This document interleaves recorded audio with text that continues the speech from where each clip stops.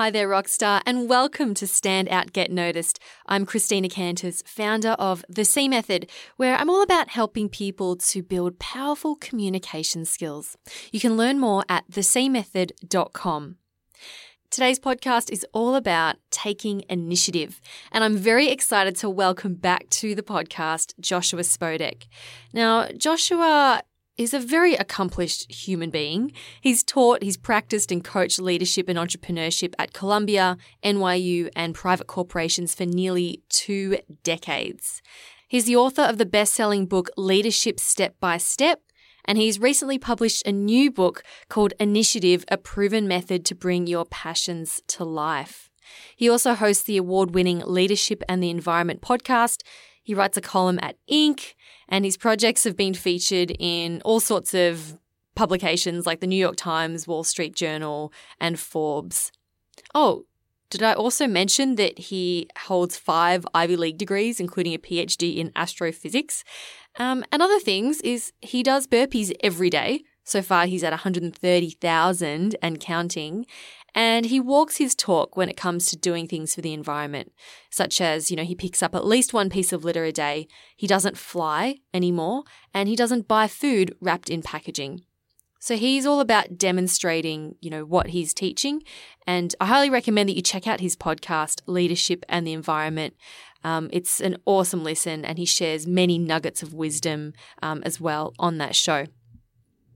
So I was really excited to get Joshua on the show. Oh, by the way, he also joined us in episode 96, where we talked about leadership and being authentic. So if you enjoy this podcast, definitely go back and have a listen to that one. Now, today, I'm going to share with you this conversation that we had around initiative. And Joshua and I talk about why people often struggle to find their passion, what holds people back from starting projects, and the steps required for bringing a successful passion project or business idea to life. So if you want to start a project but you don't have any ideas, or maybe you want to start taking initiative at work and present some ideas, to upper management and get those realized. Or maybe you have so many ideas that you just don't know which one to pick and you're stalling and not doing anything about them, then I highly recommend that you listen to this episode. The skills that Joshua talks about they're all incredibly valuable, and you can use them whether you're a budding entrepreneur or looking to advance your career. Show notes for this episode will be at thecmethod.com/216. Okay, let's move on to this conversation with Joshua Spodek. There's a lot of people out there who say, I want to start a business, I want to start a company, I want to start a project. Actually, and it doesn't even have to be, once you start picking up on it, there's a lot of people who want to have more control over what they do in their job. They don't necessarily want to file with the state to get an LLC or to get benefits packages for their employees. And when I ask them, people who have not started something but want to start something, why they haven't started something, the number one answer by far is, I don't have an idea. If I talk to people who are running something, whether it's a division in a company that they started, if it's a hobby, a podcast, if it's, something, but it could be a startup. If I ask them, is what you're doing now the idea that you started with? Never.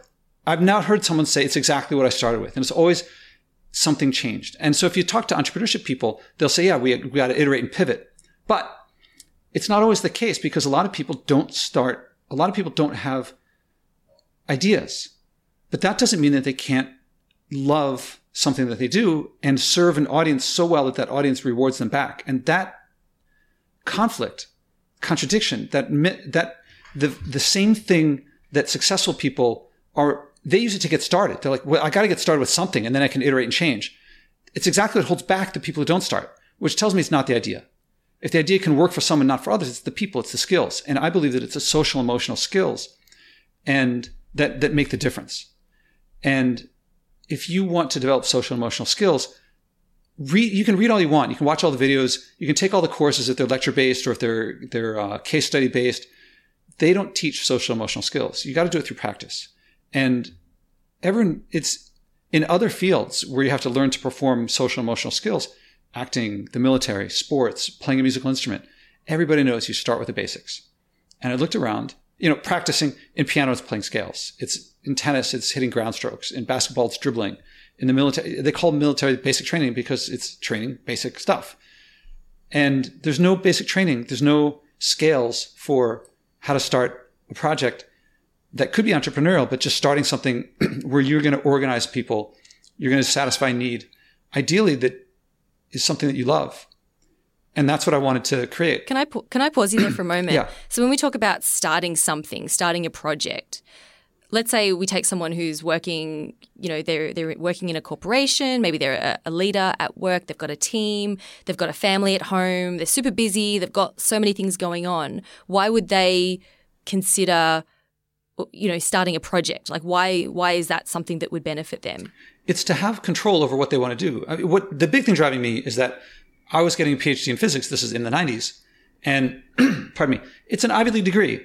And it's my fourth Ivy League degree at that. And so I'm at the pinnacle of Western education.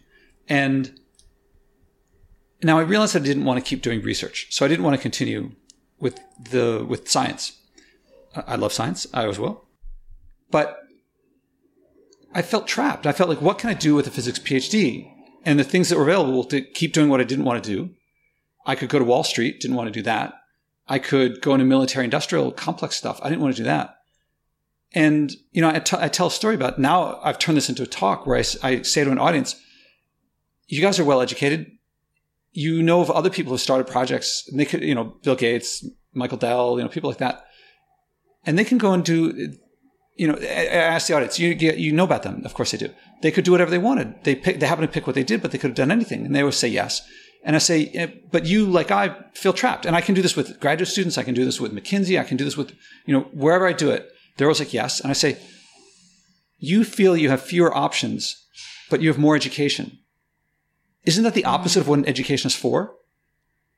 And so driving me is that starting my first company was my exit from feeling trapped. And it created all sorts of options. Now, I happened to start a company my first time, but I've learned that these skills can be applied to many different things. So now that I began my book with the story of Raphael, because Raphael came to me and he felt trapped. He felt, I keep telling my managers, I want to do these projects, and these projects are great. They're clearly profitable for the company. They're beneficial. And the managers would always say, well, let's think about it. And then usually they wouldn't even respond. But when they did, they'd say, well, we have to shelf this. And so he came to me and he said, I didn't know this until he told me. But what he started with was, I have to leave this company. I can't work for anyone again. I have to do my own thing.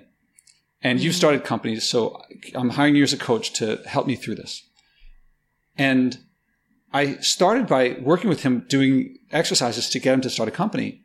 But actually, he didn't tell me he was doing this.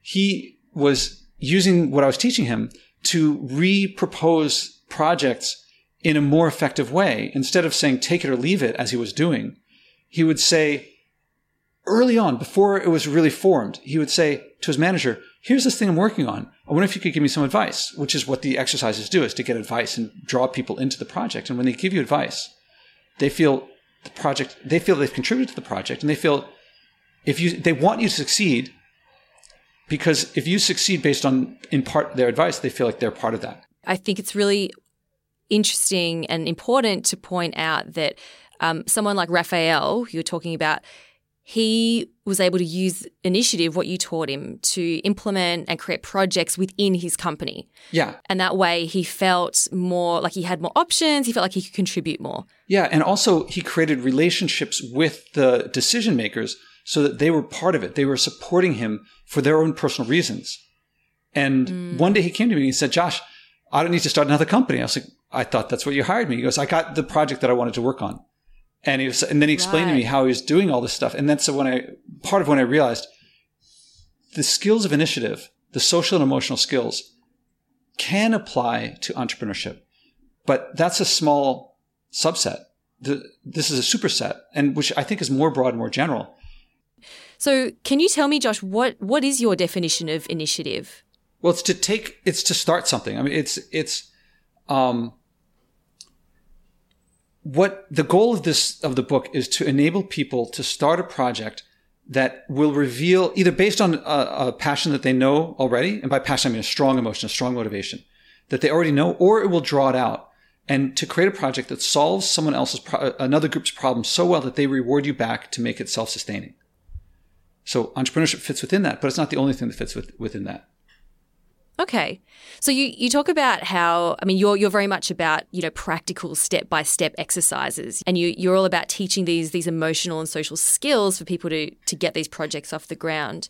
So can you share with us, what is the first step? What is the first step to developing the skills that allow us to start taking initiative? So step one, the first exercise that I give in the book is to write a personal essay. And that's not really a new thing. A lot of people have written personal essays before. It gets you moving in a direction. I give a couple specific things. There's a couple lists of people to put in there, people in the field that you want to go into, because I want to make sure people get that this is about people and this is about your relationships with other people as well as with yourself. The first thing that's really specific to taking initiative is to write down 5 problems that you see. In the essay, you've picked a field that you want to go into, and it's not restrictive in that if you think about maybe going this and maybe going that, maybe going another, you'll pick one to work with first, but that doesn't mean that that's the one you're going to end up in. But I want to give someone direction, and then to look at that field and think of 5 problems in that field, and they can be simple problems, they can be complex problems. The scale of the problem, not that important, surprisingly, and that's one of the big skills, is to realize that it doesn't take much to have. It's not the idea; it's a seed that you can then use as what you work the next exercises through. So the next exercises, if you don't mind me jumping into what comes next, is... Well, can I share maybe an example of what this problem could be that you're passionate about? So like, for example, I hate it. I hate seeing people use those disposable coffee cups every single day. And that's a problem that I see every day. Would that be an example of a problem that you're passionate about to write about in step 1? Yes, you don't have to be passionate about it now. The field is something you should be generally into. What will happen is the first couple things something that stops a lot of people is they feel like this idea, if it's not worth it, if it's not big enough, people laugh at them or they'll say you should work on something else, and it takes a while for people to get, and this is something that comes out of these exercises, is that what people love to do is often, we've been hurt so many times, we've been laughed at and judged and so forth, that we push it down inside, we cover it up, not because we want to, just because it's easier not to share stuff and just talk about the weather and sport. That's why we talk about weather and sports, is to avoid these people saying, oh, that, we get judged. And so we keep stuff inside. And so have you experienced that before? Yeah. The example I usually give, once when I was in high school, my sister came back from Japan and she bought me this shirt, and I don't know, in Japan it might have looked cool, but I wore it to school and everyone laughed at me. So that didn't feel good. And the problem was easily solved. I simply never wore the shirt again, at least not to school. Now, I also happen to be pretty good at science and math, and I would get laughed at for that too. Well, that I can't just leave at home. That's inside me. It's in fact a critical part of who I am. And so if I didn't want to get laughed at or bullied, I would have to not share that. I would try to hide that. Now, as a matter of practice, it wasn't very easy to do because people could tell about me right away. I was pretty geeky. I still am pretty geeky. At least now I have some options of being other ways too, I think. So I would try to push that down. I would try to hide that. So my first couple of years in college, I think I took a physics class, but then I stopped taking the physics classes. Now that's kind of funny because I got a PhD in it. So that meant there were a couple of years when I did not practice what became my greatest passion for several years, for almost a decade. So that's a pretty crappy life to push down inside me, to try to hide from the world what became one of my greatest passions. It was then one of my greatest passions. I just didn't realize it.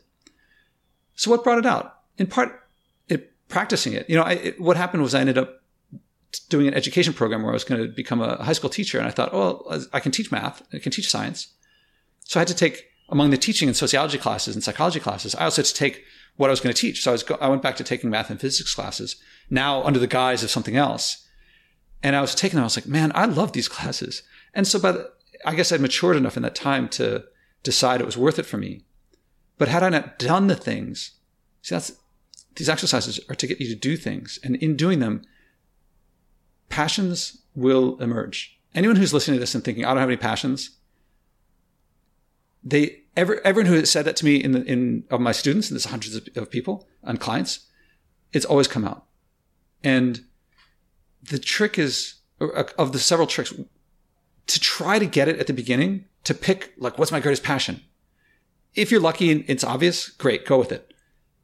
For the other 99% of us, most of the time you're not really aware of what it is. And that's why I keep calling the problems that you come up with at the beginning rudimentary, or if you come up with a solution to the problem, rudimentary. Because if you work on something that's even generally related to what you want to do, the more you work on it in an effective way, not just randomly doing things. Piano scales aren't just hitting the keys. It's hitting the keys in a specific way that people have figured out over centuries. And so these exercises get you to do things that move you forward. And if it's something that you love, that love will emerge, that passion will emerge.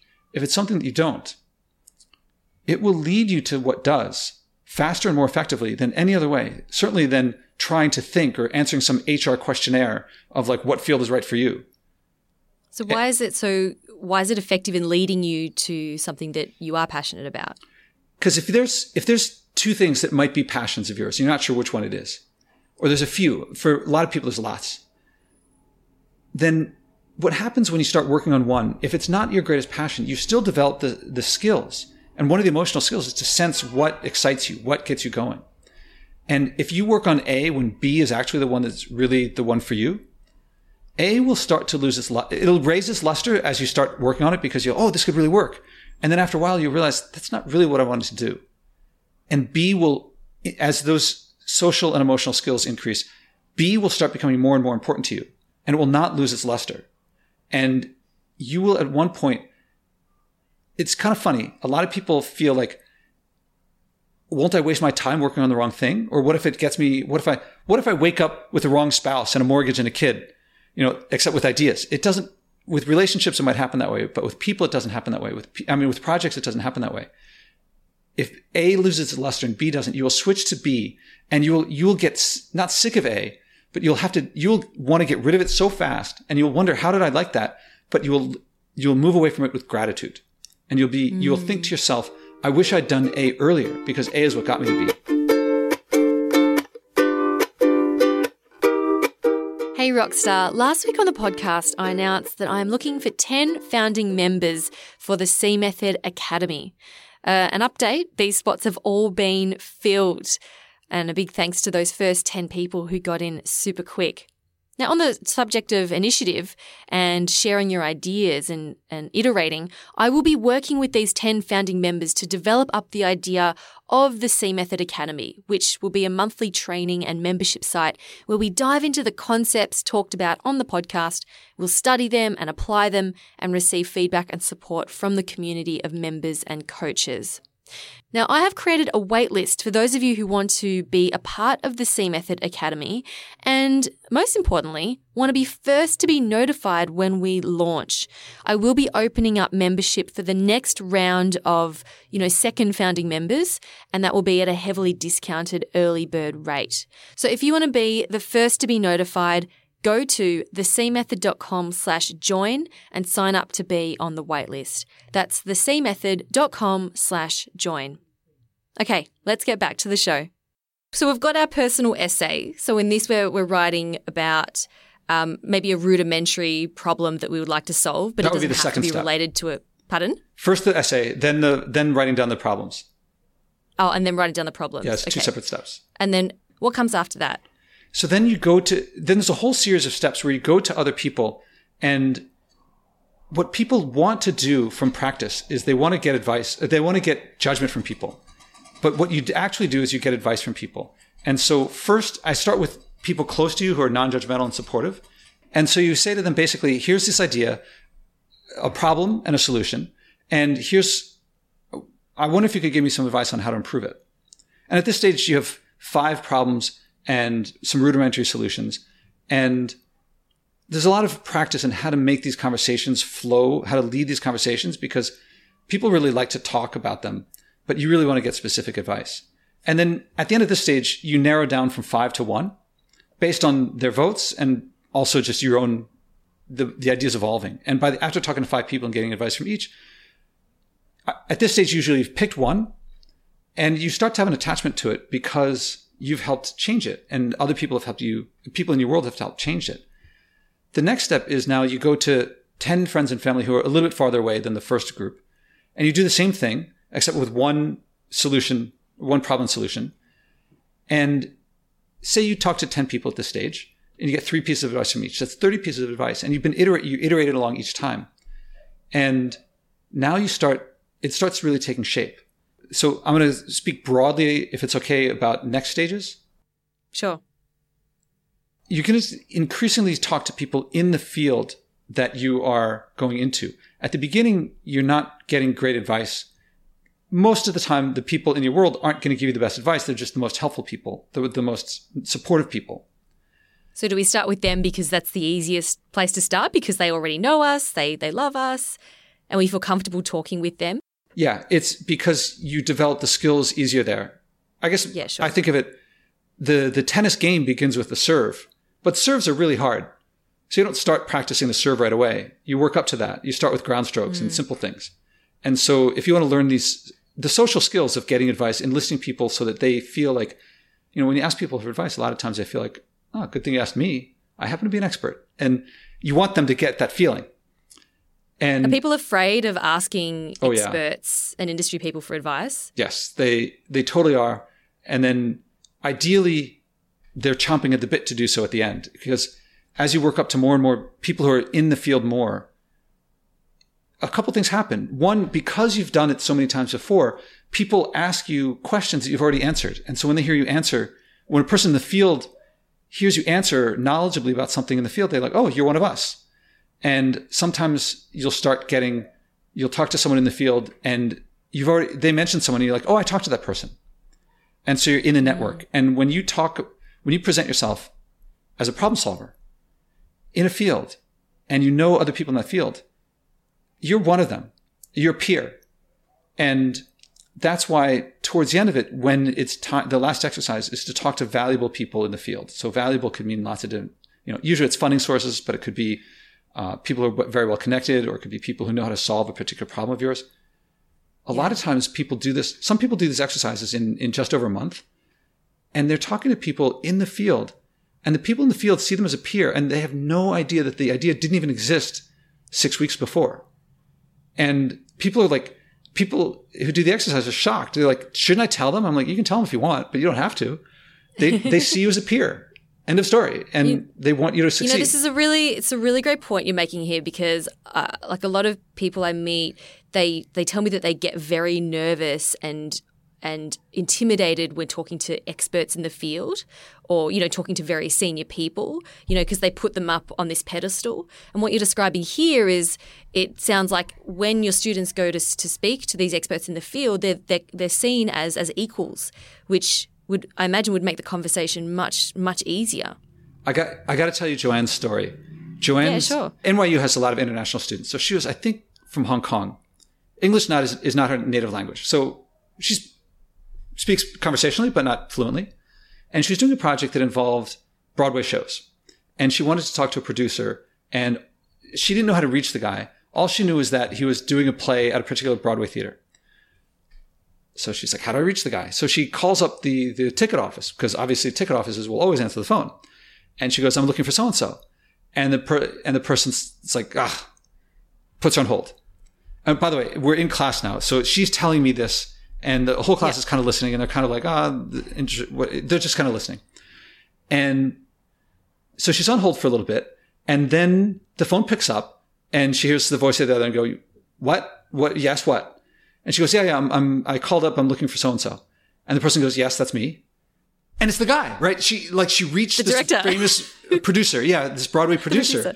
And so everyone in the class now is like, sits up. They're like, what? How'd you, this is amazing. And so the Broadway, she's like, what do I say? What do I do? Now here's what happened. If, anyone who's watched Karate Kid knows the wax on, wax off, she's done this so many times that even though she doesn't know what to do, she just autopilot says the things that she's been saying to the friends and family and to the people who weren't big people, not the valuable people in the field. And she goes, and there's a script that's in the book that's like, you don't have to follow it, but she did basically, I'm a student at NYU, I'm working on this entrepreneurial project. And I wonder if you're an expert in the field, and I wonder if you could give me a couple ideas or a couple of suggestions to improve it. And she goes, what? right? Kind of angry. And she goes, well, here's the thing. And he goes, well, you should do that. And he kind of spurts out the answer. That's the impression I got. And she's like all freaked out. And the whole class is listening. And so with you, I'm going to be a little more direct than I was with her, because with her, she was flustered and there were emotions at play. But I walked her through that she wasn't injured. No one saw this and laughed at her. She didn't lose any money. And in fact, she got useful advice. And so I went through this series of questions to walk her through, seeing that it wasn't that big of a deal, as much as the emotions were real. She felt flustered. And then at the end, I asked her, would you do it again if you could? And she was like, yes. And the whole rest of the class, as a teacher, you love something like this because it began a race to the top in the class, that they all wanted to have something like that happen. And what made it succeed, certainly her gumption to call the place up, because she didn't have to, but that she had done it so many times that she had the social skills to do it, and she didn't have to think about it, and it works. And so now I've lost touch with her. She's back in Hong Kong, last I heard, but I presume that these are skills that she can now do. And actually, the other stories have talked about how there's one of my students that she eventually went to law school, and her classmates keep asking her, well, how is it that you get these choice internships and you get to work with all these great professors? And she's like, I ask. And she's like, they don't ask. I don't know what they're waiting for. But she also says she used to also wait. And so want to know some things that this applies to. If you're a student and you in a professional school, you want to work with the most effective professionals. And this is the sort of thing that she doesn't go up and say, can I work with you? She goes up and says to them, this is my interest. And I wonder if I could, I wonder if you could give me some advice on how to think about this sort of thing. So she caters the skills that she learned here into the particular use there. Raphael, he had access to the managers. He just led the conversation to judge him. And, when you judge, you put them on a pedestal, all they can do is look down at you. And he'd be lucky if he got something, but he was really playing a game of Battleship. Like A7, miss. B8, miss. It doesn't help you get to the next stage. The advice does. So Raphael went and asked, for their advice. So he went through that process. Yeah. Instead of trying to create a perfect idea that they would approve, he had a rudimentary idea and would ask them for advice. And that way they also helped make it a great idea. And by the time it was a great idea, so much of them was in it that how could they not say yes? Because, and absolutely. It was him on his own. He probably could not have made it so great. Yeah, absolutely. Well, Joshua, it's so awesome to speak with you. And I love the way that you're teaching this and breaking it down into really simple steps that people can follow. And I love how your steps of building up the skills of, sharing your ideas with people and not putting people up on a pedestal. The way I see that as being beneficial in that you will feel naturally more comfortable even having those conversations, as opposed to thinking, I have to present this perfect idea and be judged on it, which is a very scary thought. Josh, do you have any final words for the listeners? Everybody has these passions inside them. I said it before, and a lot of people say one of two things, but it's really the same thing. I don't have any ideas, or I have so many ideas I don't know which to start with. And the reason I say it's the same is it's not knowing your priorities well enough to be confident to act on it. And thinking things through will only get you so far, but acting on them gets you much farther. And this book gives you a way to act on it in a way that's, I don't want to lie. There's going to be some anxiety. It's not like trivial, but it works. And you'll look back and say, that was there. That has always been there. I've known that for so long. Why didn't I act on it before? I wish I'd acted earlier. It's there.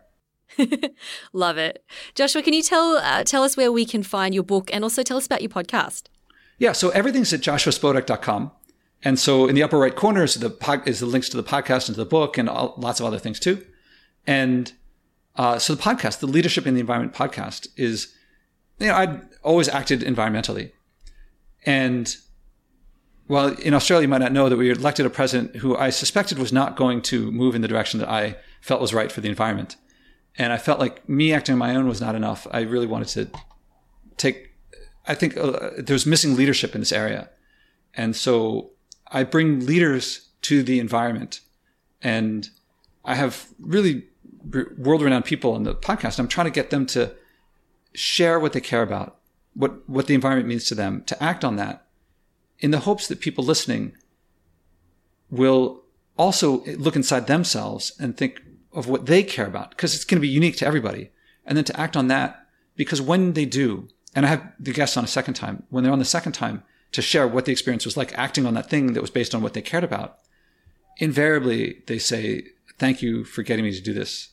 And I hope that listeners will feel a couple things. One of the main ones is to stop feeling, if I act but no one else does, then what I do doesn't matter. Or these little things are so small, what's the point? But these big things are so big, it's too much to do. And feel like, I want to do this. I'm glad I enjoyed doing this. I want to do more. I want to share this with others. I want to share this joy, not deprivation, not sacrifice, but joy with others. And I want to help create that cultural change. Are you feeling inspired yet to take on your own project? Big thanks to Joshua Spodek for being such a wonderful guest on the show this week. I always find it very inspiring whenever I speak with him. You can find out more about what he does and read his blog posts, listen to his podcast at joshuaspodek.com, or simply visit the show notes at thecmethod.com/216. Like I mentioned in the break, remember to join the waitlist for the C Method Academy if you want to be the first to be notified when those next membership spots open up. Again, the C Method Academy will be the monthly membership site and training program for those of you who love the podcast and want to apply the concepts and develop your communication and speaking and confidence skills. To sign up for the waitlist, go to thecmethod.com/join. And that brings this week's episode to a close. Thank you so much for spending some time with me today. I'm Christina Canters, and this has been Stand Out, Get Noticed.